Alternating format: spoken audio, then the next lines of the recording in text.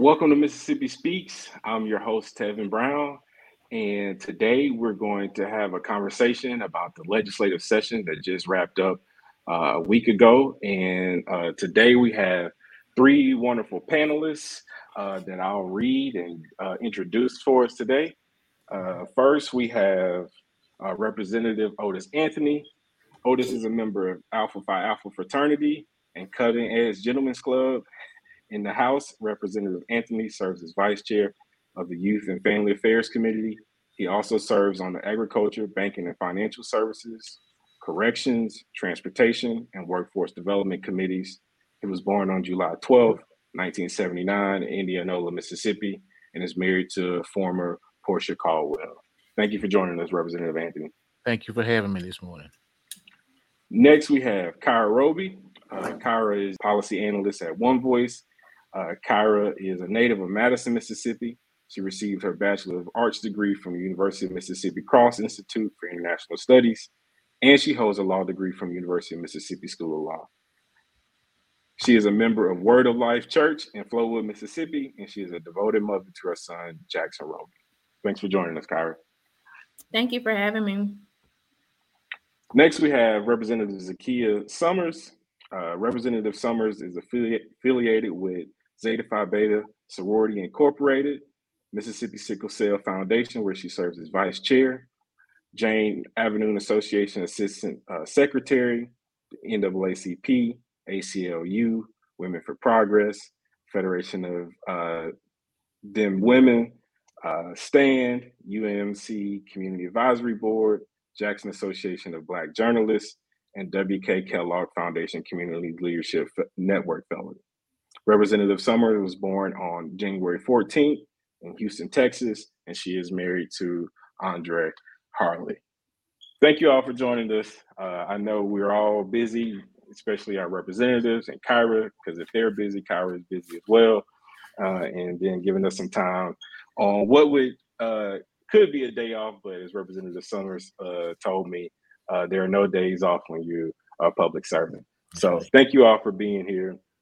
And so like I mentioned, this is just a conversation to get an overview of what happened in the session. I know many of our listeners, they've probably read headlines, they've probably watched things on the news, they may have even attended a vote in person. And so what we wanted to do is just get a perspective from our public servants and also advocate and policy analysts from Kyra's perspective on what happened, the impact that it'll have on the state of Mississippi, and also just think about, what we can do as citizens of Mississippi to continue the work of helping improving Mississippi. So without any more discussion, let's dive into it. And so for all of you, what were some of your key takeaways from the 2022 Mississippi legislative session? And I'll let Kyra kick us off with that. I'm happy to do so, Tevin. Thank you for having me on today.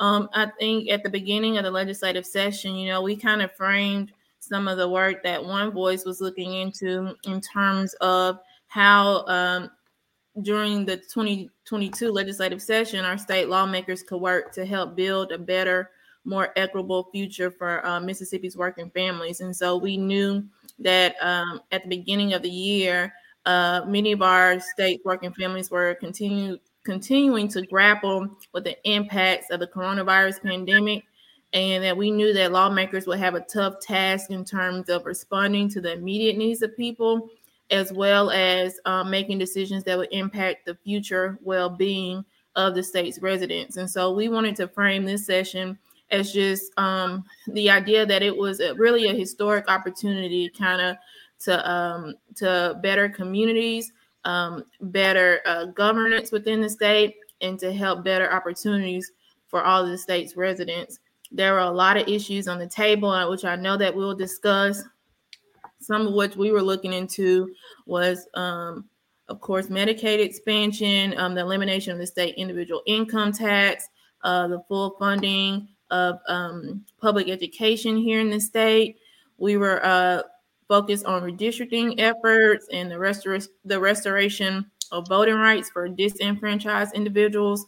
We were interested in more criminal justice reforms in terms of reducing mass incarceration and disparities within the criminal justice system.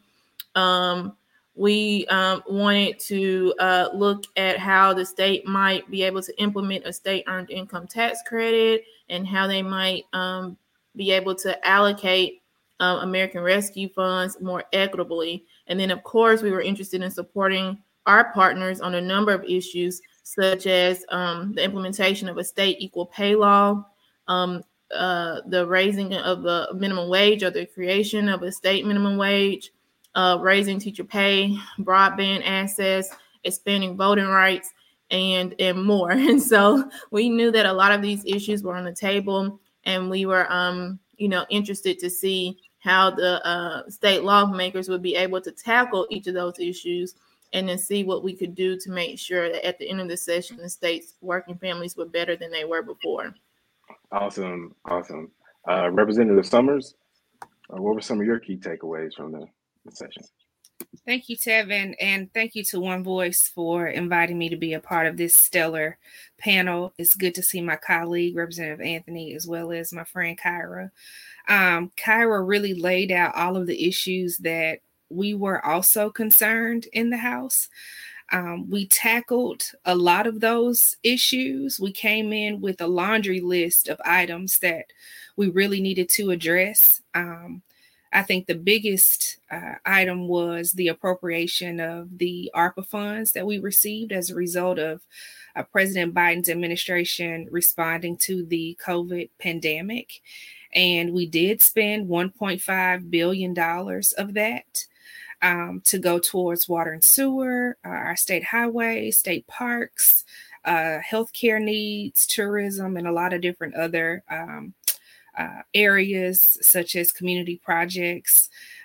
We did get teacher pay done. We got medical marijuana done, redistricting, broadband expansion, a lot of things around education, and even a little bit of criminal justice reform. I was excited that I was able to get at least 2 suffrage bills through the process, which means that 2 more voters from Hinds County will be able to participate in our democracy. I was a little disappointed that we didn't get done our ballot initiative process and the postpartum Medicaid coverage piece, but there's always next session. On a personal note, 2 of the biggest takeaways for me, one was that I felt a lot more confident this session. And, this was my 3rd session as a freshman legislator, but I really felt more settled coming into session, still working on developing more relationships. But, when you first come in as a legislator, you have a learning curve and you're trying to understand the process. And so I felt like I've at least become a 2nd semester freshman this session. And then the second part of that was the redistricting part. We passed a congressional map as well as state maps. And on the initial state map, I was drawn out of my district and paired with a veteran representative that I did not want to be forced to run against. And I was able to get an amendment passed with the help of many of my colleagues unanimously that put me back into District 68. And so now I have another opportunity to represent the people of District 68 and continue to fight on their behalf. So those were my takeaways for this session. That's awesome. I'm glad we can keep you, and so we're happy that happened. So Representative Anthony, some of your takeaways. Well, again, we want to thank you for having me on, and we definitely thank One Voice. Kyra, we thank you so much for helping us because, we don't have legislative aides. All the research that we do, we have to either do it on our own or rely on advocacy groups to help us. And you all came through. We had an unprecedented amount of money to spend this session, and that was my main concern to ensure that those state agencies that help people who look like us got their fair share, and also to help fix some of this crumbling infrastructure that we have. And I just want to remind the people, how do we get this money? And we have to lay the foundation.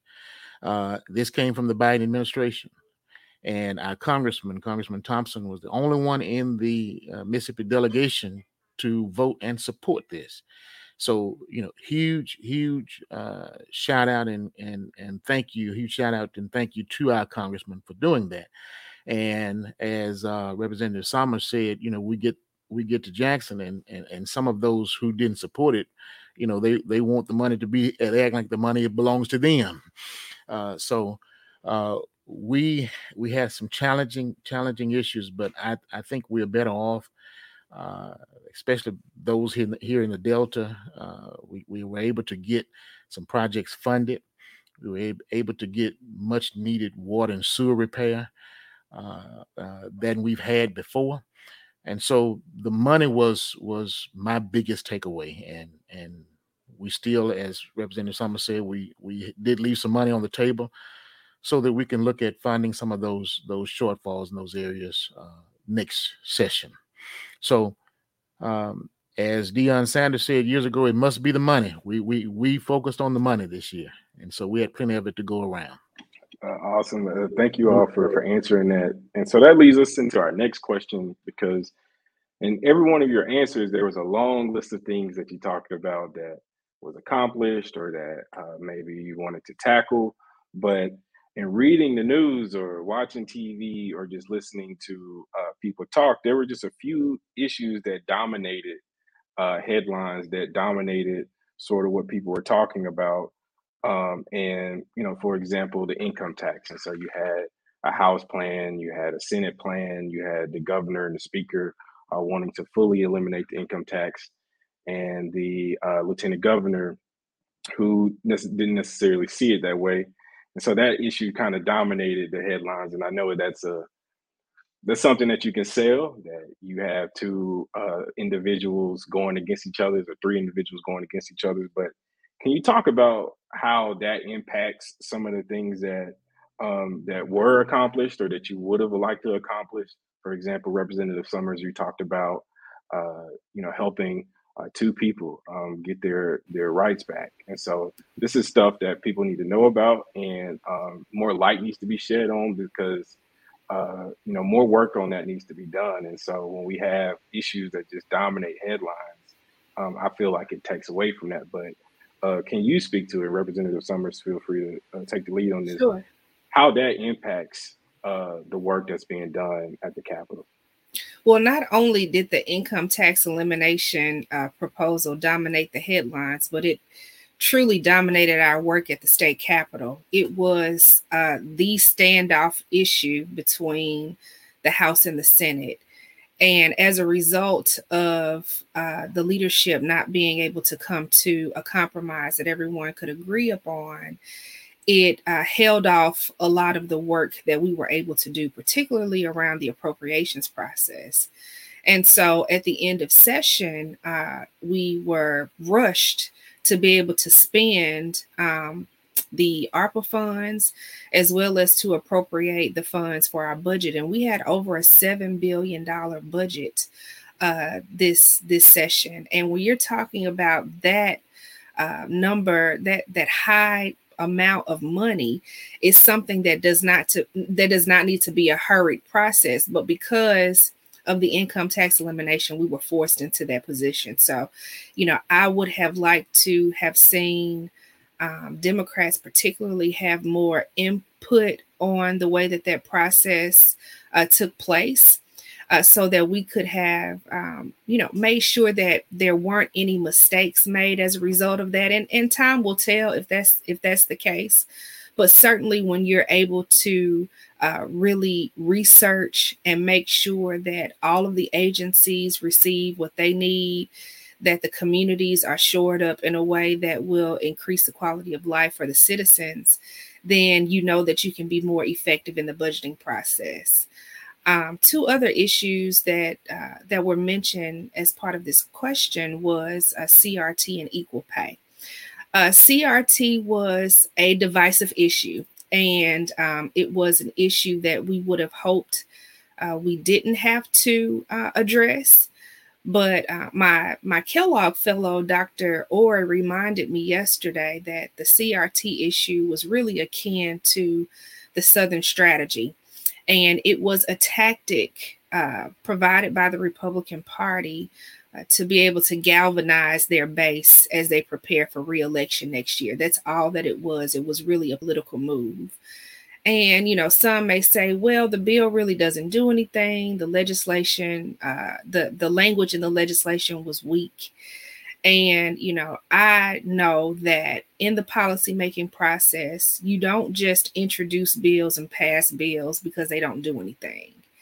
While the legislation may appear weak, there are some intentional efforts that are put as part of that legislation that could have some devastating outcomes, including an effort to really defund public education, to put our educators in a uncomfortable position around the way that they teach our students, the way that they exercise their free speech rights to talk about history. And so that was a dark cloud over our session this year. But I do believe that the CRT bill perhaps made us stronger and helped us to raise our voices on behalf of the people that we represent. And then in regards to the equal pay bill, and we may get into this a little bit more, but I did want to mention that, we had a lot of pushback on the equal pay bill from the advocacy community, rightfully so. And we know, and Representative Anthony can attest to this, that no bill is going to be a perfect bill.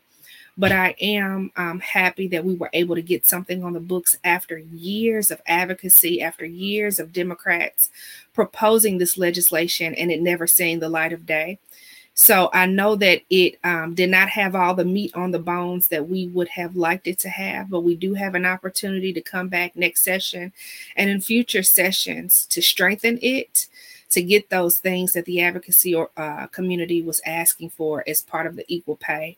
But I am happy that we were finally able to get it on the books on behalf of the women in the state. So those are just a few of the major headlines I think that we were able to tackle. And there are, of course, a whole lot more, but those were a few things I wanted to mention.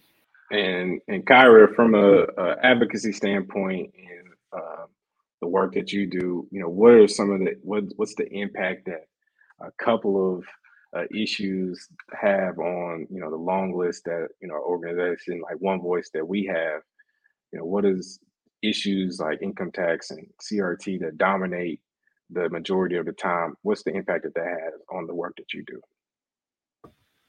Yeah, from our end, the income tax work was really just kind of the thing this legislative session, which we knew that we did work tabbing around the income tax elimination bills during the last legislative session. We did work to prepare for the tax study hearings this summer, and so we knew again that income tax elimination would be kind of a big part of this session. I think again, the way that it did dominate the legislative session with so many different bills. I think we saw a total of 7 different bills this session. We had the House bill, we had the Senate bill, we had amendments to both of those bills. We had the governor's input kind of later in the session around what he wanted to see in terms of income tax elimination. And then we saw the compromise that was ultimately had between the House and the Senate around a very significant tax cut. So we didn't see the full elimination of the income tax, but we saw a significant reduction in that tax. And we knew ahead of time the harmful impact that cutting state revenue would have on a state like Mississippi. When we talked about all of the priorities that we wanted to see, we know that those things cost money. And we know that, again, the tax system is meant to raise revenue, and that revenue helps fund the services and programs that we all want and need. And so coupled with the budget surplus or revenue surplus that we saw coming into the session, it was always our opinion that eliminating the income tax or spending some of that surplus on a tax cut, a very permanent tax cut, when we knew that a lot of the surplus revolved around these two federal stimulus, pandemic stimulus bills, that spending that revenue on a tax cut would be harmful for the state, especially with all the priorities that we wanted to see. And so ultimately, what was reached was seen as a compromise between the House and the Senate, or, well, really a compromise between state lawmakers who wanted to fully eliminate the state individual income tax and those who wanted to take what was called a more cautious approach to cutting that tax.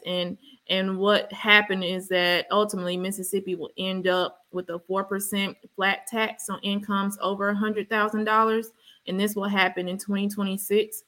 The impact of the bill will benefit the state's wealthiest individuals, and so we know that almost $7,000 in tax reductions will benefit the state's top 1% of individual income earners, whereas the lowest income earners in the state will only see about a $14 reduction in the amount of taxes paid. So we know that the result of this bill will increase inequities in the state, where again our priorities were for state lawmakers to make decisions that would reduce inequities in the state. And we know that less than 20% of all of the tax cut will go towards families making less than $50,000 a year. And again, when we talk about reducing inequities and making communities better, Mississippians better than they were before, that this went against our priorities. Another big issue around why this tax cut issue was harmful for this legislative session was the fact that it reduces state revenue by approximately $535 million annually. And this is, again, a permanent tax cut. So when we talk about all the different priorities that we like to see, we just thought that there would have been better ways for the state to spend this money, and that this was really a missed opportunity for the state to put more resources into the hands of communities, into the hands of families. And what we saw overall, and Representative Summers spoke to that, was a lot of other big important issues kind of taking up as a result of what that bill does. And so we saw some postpartum Medicaid expansion bills not get addressed or to die out. We saw how the American Rescue Plan dollars were held up, to where those decisions were made very late in the session, to where the budget bills were made very late in the session.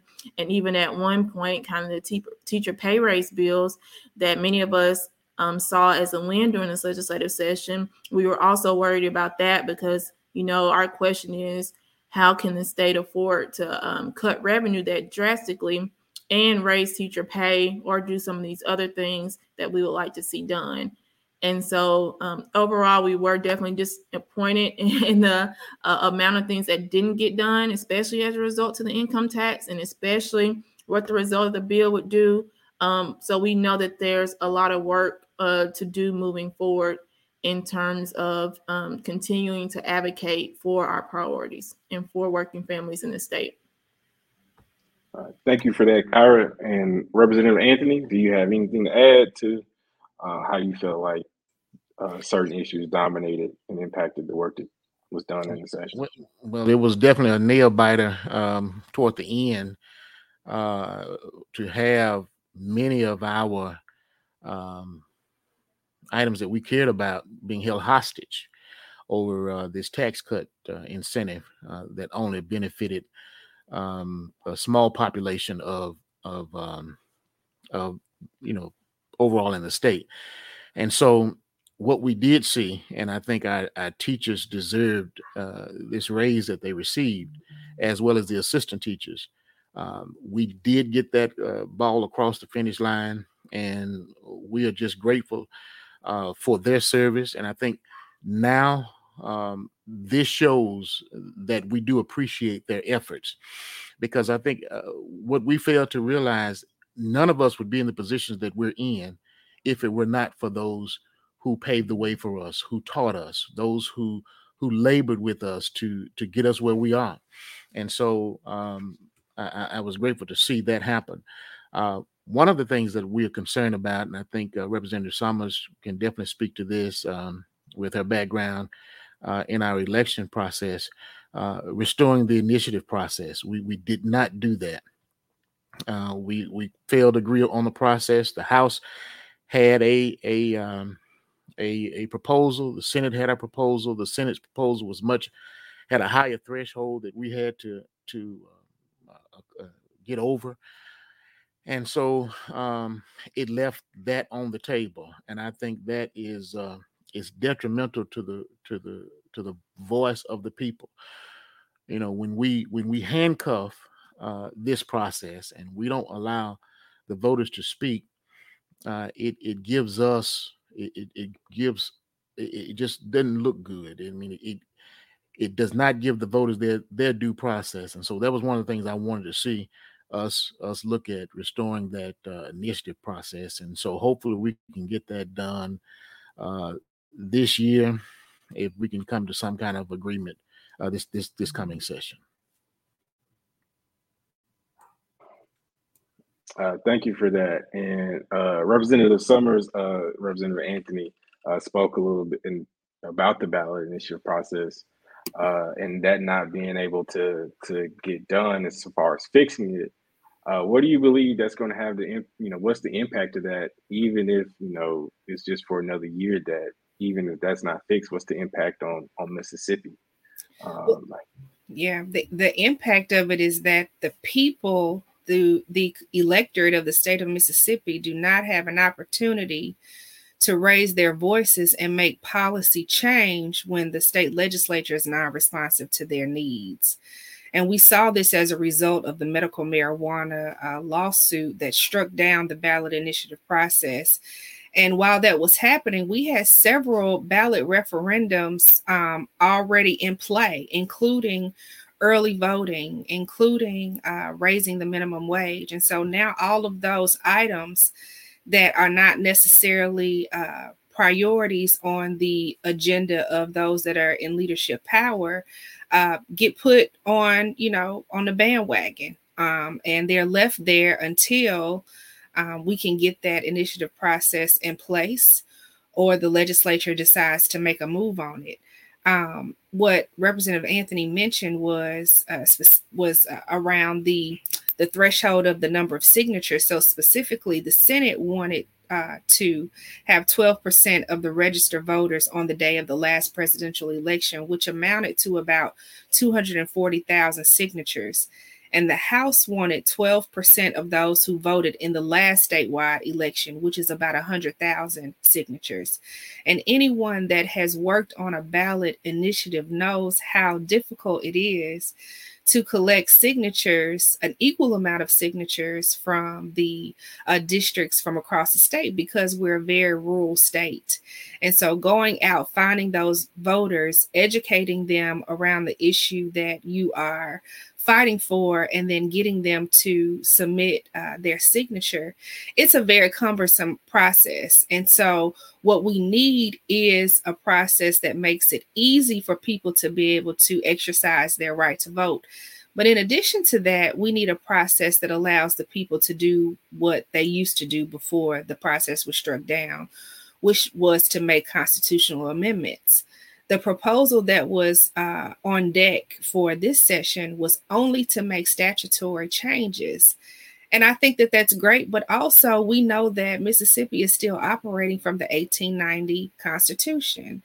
And there are many pieces in that Constitution that continue to disenfranchise about 40% of Mississippi's population.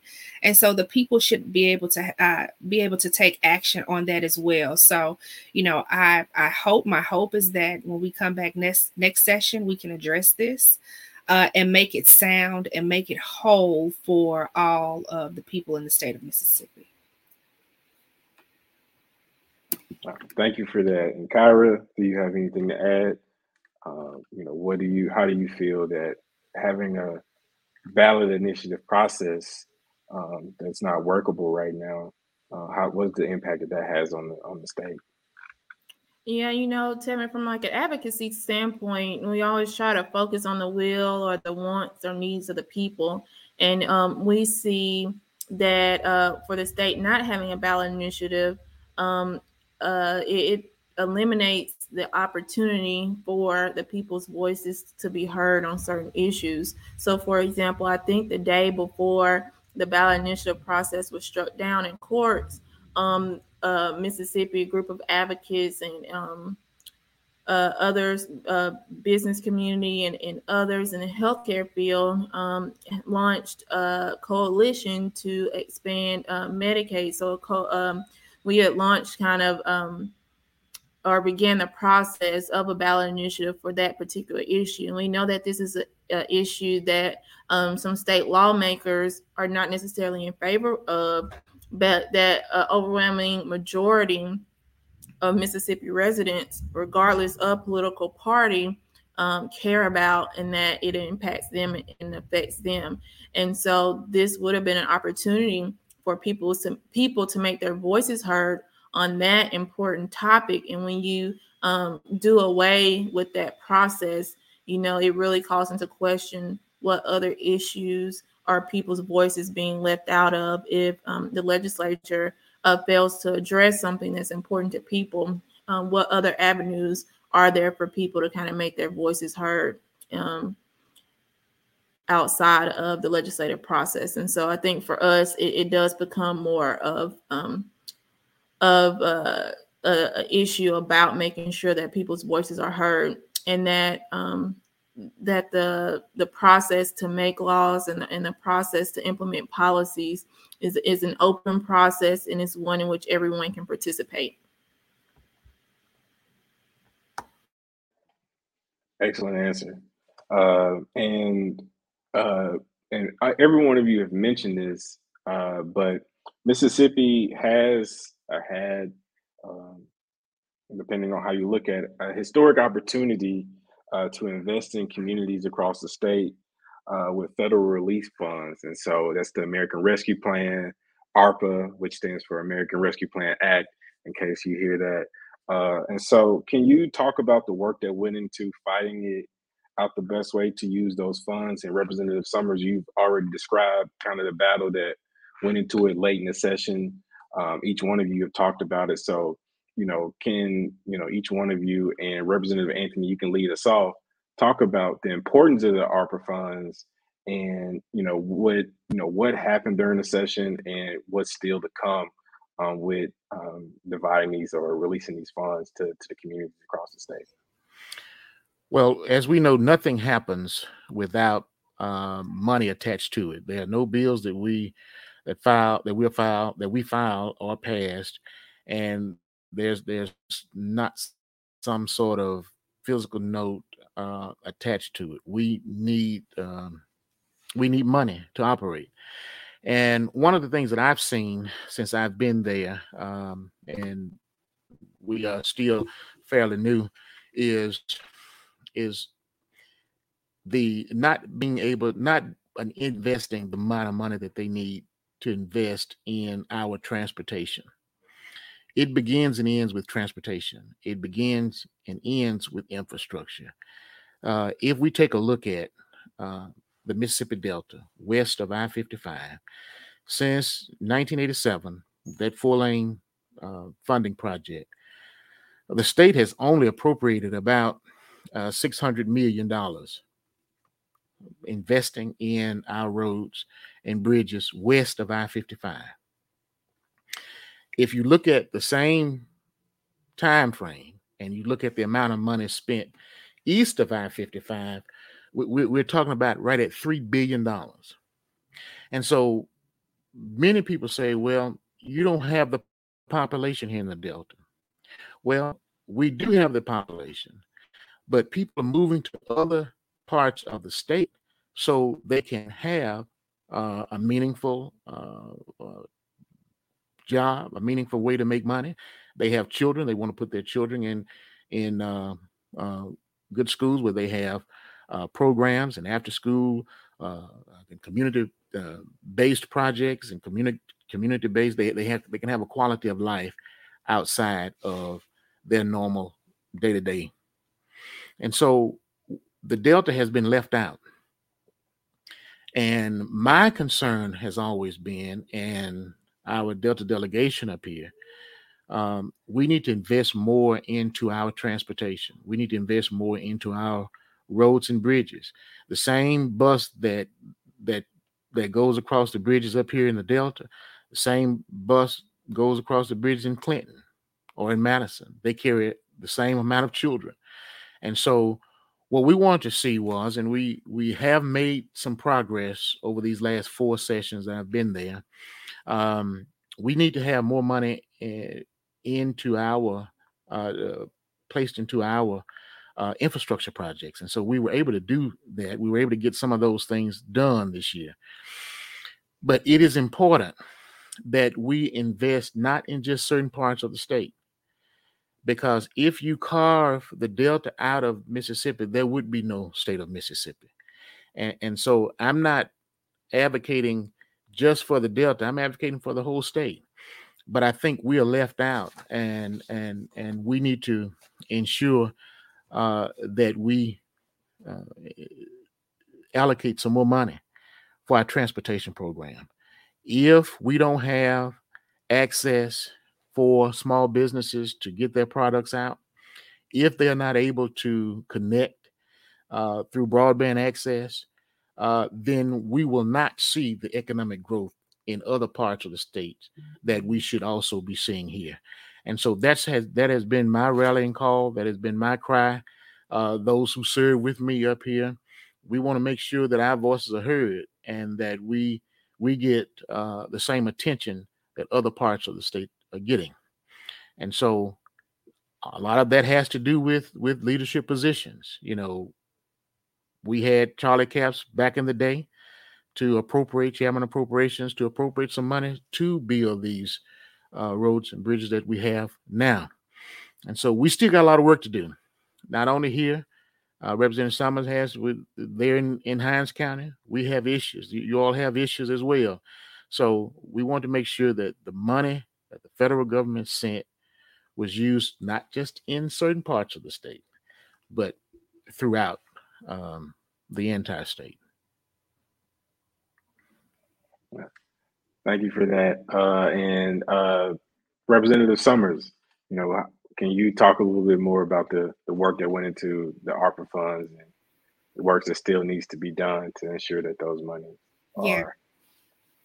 So, you know, as Representative Anthony and Kyra have highlighted, you know, we would have hoped that the ARPA funds would have been spent more equitably across the state, because we know that many of our communities, particularly our minority communities, our low-income communities, they have the greatest need. And one of the things that the Lieutenant Governor really cheerleaded in regards to the ARPA funds was, you know, we need to spend money that's going to impact a generation. He wanted to make generational change. And that means transformative change. And so, you know, 2 things that I would have liked to have seen with the ARPA funds. One is that the city of Jackson here in Hinds County would have received a significant amount of the ARPA funds to be able to improve our water sewer infrastructure. We all experienced the water crisis last year, and we know that our infrastructure is in dire need of a lot of resources and you know, significant repair. What we did see, and I'm okay with it, because I think it's definitely going to help the state of Mississippi for sure, is $700 million of that money that was put into the water sewer grant program that will be administered by the Department of Environmental Quality. And what that means is that cities and counties all across the state will be able to apply for that funding. But as Representative Anthony said, you know, similar to the infrastructure issue up in the Delta, we know that there are communities that have specific needs that are greater than some of the other areas in the state. So I would have liked to see more in that vein.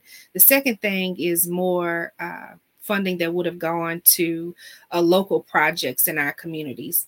We saw some areas in the state that got tons of money. I mean, millions upon millions upon millions of dollars, and they've been able to reap those benefits over a number of years. And we saw other communities that did not get anything, or may have gotten very little.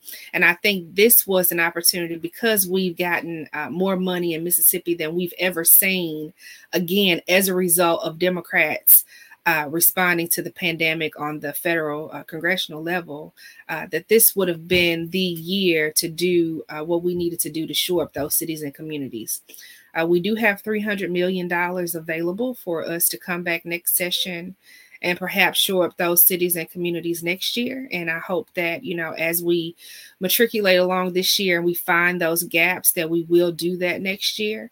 And hopefully we won't have to hurry the budget process as a result of some of the things that, our friends on the other side of the aisle wanted to do.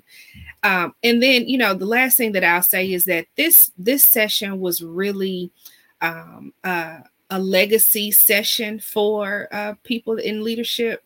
They really wanted to make sure that they checked some boxes that would help propel them as they prepare to run for re-election next year. And we saw a lot of those items, being accomplished. But here again, this is not just a one size fits all situation for the state of Mississippi. We have to find ways to collaborate and make sure that we're doing the best that we can do on behalf of those who need it most in the state of Mississippi. Thank you, Representative Summers. And Kyra, from your standpoint, I know that you put in a lot of work and will continue to put in a lot of work in talking about the American Rescue Plan and the funds and even to local communities. And so can you talk a little bit about, the work that went in that you saw from the session and the work that still needs to be done to make sure that these funds are used appropriately? And like Representative Summers and Representative Anthony said, that, to address some of the disparities across the state of Mississippi. Yeah, thank you, Tevin. So before the legislative session started, 42 states had already begun allocating American Rescue Plan funds. And so from the beginning, we felt that Mississippi was a little bit behind in responding to the needs of the people, because we knew that people and families throughout the state were still grappling with the impact, both the health and economic impacts of COVID-19, the pandemic. And so I think on one hand, we would have liked to seen action a little bit quicker, but we appreciate the Senate and the time that it was taking to that went into the studies this summer in terms of looking to see how states were spending the money, and the ultimate outcome of the bills during this legislative session. We were tracking and monitoring to see how they stood up to what was going on around the country. And what we saw in Mississippi, Mississippi spent a lot of ARPA dollars on infrastructure projects, and that includes water infrastructure and other infrastructure projects. And I think the next big chunk was to help replace lost revenue from the pandemic. And so some of that is fairly consistent with what we've seen in other states. Of course, there are some good ways or some good places that the money is going to. So there is money going to economic development, tourism, mental health services, death benefits for law enforcement and firefighters. And so we've seen throughout the session where ultimately the bulk of this money would go to. Again, without sounding too critical, we would have liked to see more of the money being invested in people, invested in more equitable policies that can help move Mississippi forward, and more investments in services that people want to need. And Representative Summers and Representative Anthony have talked about some of those other options that could have been on the table and that may still be on the table with the remaining $300 million. But we knew that the federal guidance really encouraged states and local communities to use ARPA dollars to address disparities in health and economic outcomes that were faced by low-income communities, communities of color, and tribal communities as a result of the pandemic. And I would argue that the allocations that we saw in Mississippi don't go far enough in doing that, especially in a state like Mississippi where some of the disparities are already so wide. The other thing that we would have liked to see in terms of the allocations across the state was more community engagement. And so the Treasury guidance, federal guidance also encouraged states and local governments to use individuals impacted most by the pandemic and use their stories and their experiences to help in the decision-making process as to where these one-time funds could be used so that there could be those long-term investments that some of our lawmakers were interested in seeing. And so we didn't see enough of that. We didn't see enough community engagement throughout the legislative session prior to, with, I think, actual individuals and community members. And we think that there's still room for local government and local elected officials to do particularly that, is to get on the ground and talk to some of the people and see what their needs are. One Voice partnered recently with the Mississippi State Conference NAACP and the Southern Economic Investment Project on a toolkit. And in that toolkit, we reported some of the data that the Southern Economic Investment Project was able to put together after they surveyed Mississippians about where they would like to see some of the ARPA dollars spent. And from that survey, Mississippians wanted help with utilities. They wanted help with housing assistance. They wanted more attention being paid to workforce development. And I think still there's a disconnect between what people's needs are and sometimes of where some of the state level allocations are made. And so, Tevin, when you ask about kind of next steps and what we see in the bigger picture, we know from experience that sometimes when Mississippi gets these federal dollars, we saw this after Hurricane Katrina, we saw this more recently with the housing money that was poured into the state, again, as a result of pandemic relief, that sometimes on the state level, these funds aren't administered in a way that kind of gets to the people and that meets the needs of the people. And so we'll be interested in following how that goes after these appropriations have been made and these bills have been passed. How are these different agencies actually administering the program to make sure that the money gets to those who really need it and it gets to communities that really need it? And that's something, again, that we'll be focusing on, and as well as helping local communities make decisions that benefit them and that help support their needs and being able to make equitable spending decisions for this pandemic relief money. Thank you for that, Kyra. And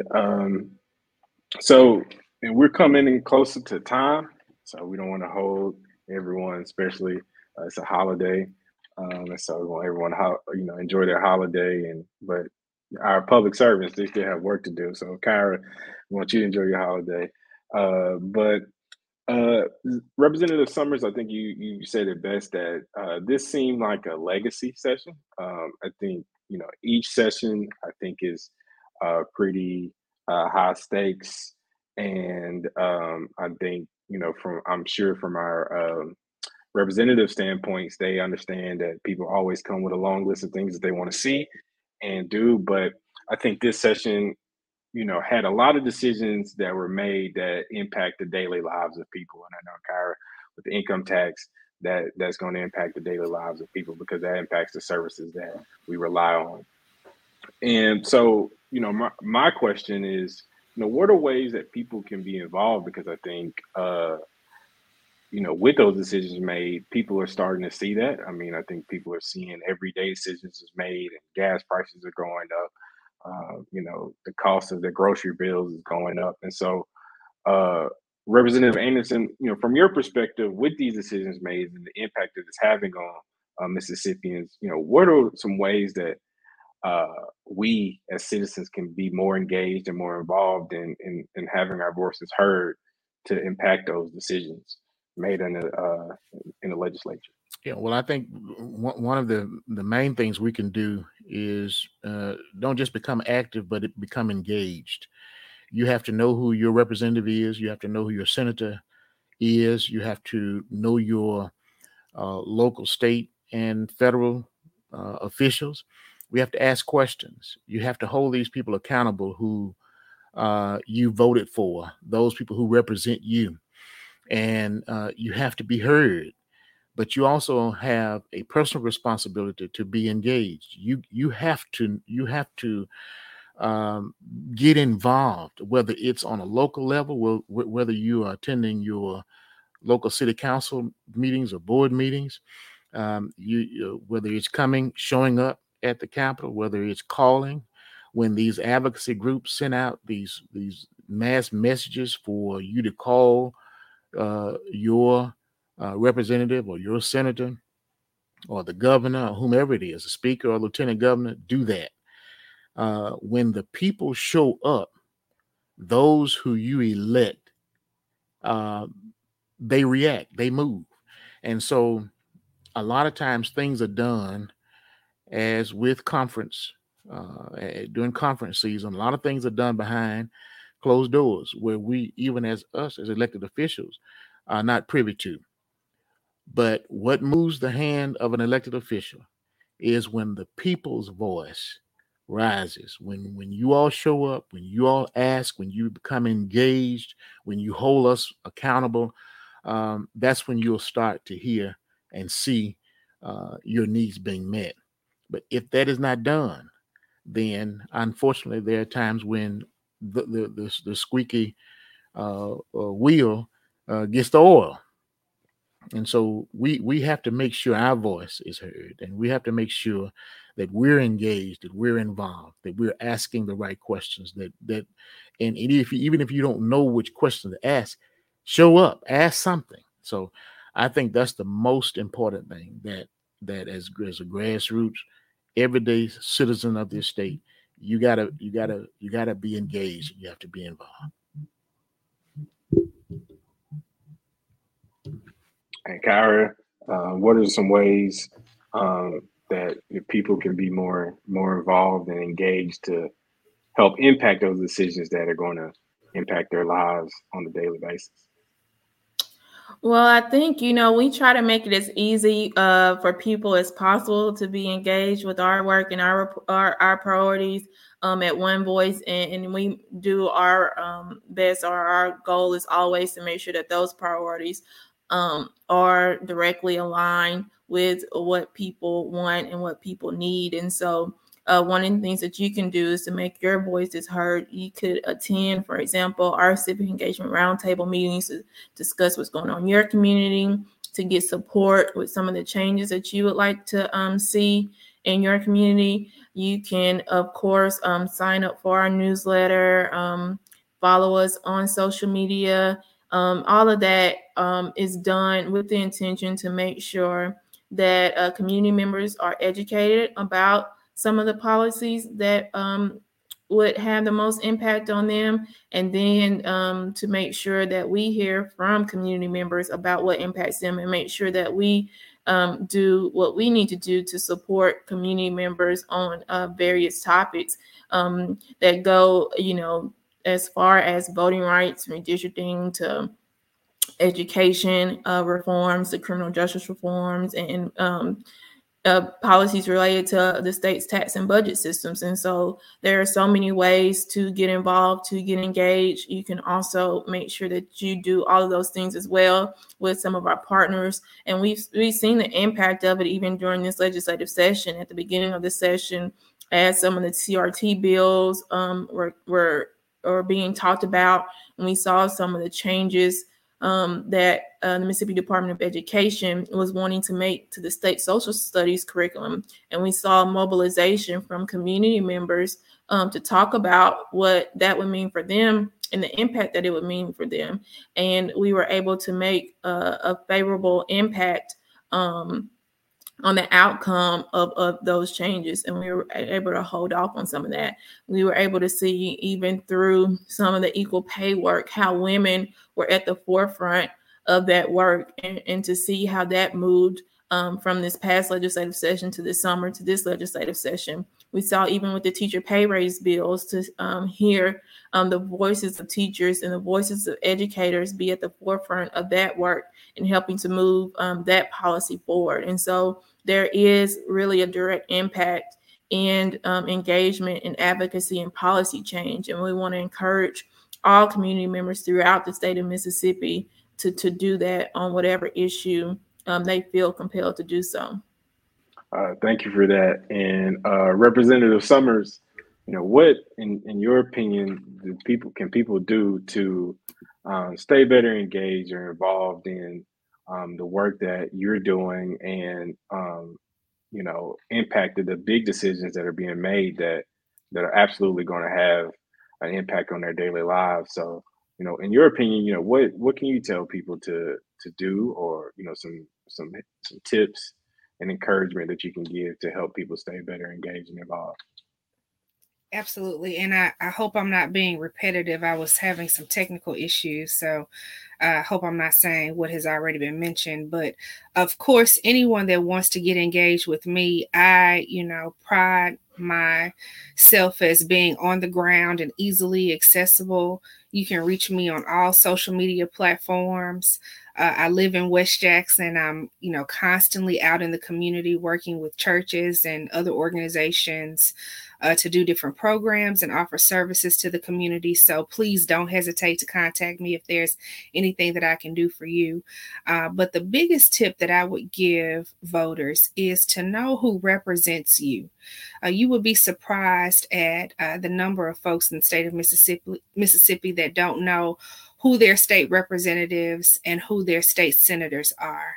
You need to know the people that represent you at the state capitol, because these positions are not about us. They are about you. We hold the position to represent our respective districts in the best way that we can. Since we are out of session, we had sine die about 2 Tuesdays ago, I believe. So we're out of session and we go back into session in January. But while we're out of session, this is the prime time for constituents to get in touch with us, get in touch with your senators, invite them to your communities, for a cup of coffee, a meeting, a Zoom call, whatever is most convenient for you, and tell them, tell us what you think are, that we're doing, how well we're doing, some areas of improvement, and then those areas that you really want us to focus our attention on, because those conversations help to inform the work that we do when we do go back into session. And so it's very hard to catch us during session because our time is very limited. The process is very fast and we have a lot on our plates. But while we're out of session, we have time to really, listen to you, to do the research, to make sure that we're crafting pieces of legislation that are going to be most effective and have the outcomes that we're looking for. So I would certainly say get to know who your folks are. You can do that, of course, by, Googling. You can go on the legislature's website and find out who represents you, or you can get in touch with organizations like One Voice and many others that will help put you in direct contact with your state reps and your state senators. Thank you for that. All helpful tips. I hope that everyone takes those and continue to do them. I know Representative Anthony and Summers, that means that you're going to receive more phone calls. It'll make you a little more busy, but that's good. And so hopefully that people will feel empowered and encouraged to reach out to help make Mississippi a better place. And so with that, we've reached our time. And so I want to thank each of you for coming on this morning and speaking with us. Kyra, I want to thank you for providing your insight and how we can make Mississippi a better place. So I want to thank you for doing that. And so with that, thank you all for listening, for joining in for another episode of Mississippi Speaks. And we look forward to hosting the next one. Have a good day, everybody. Thank you. We say thank you so much. Thank you.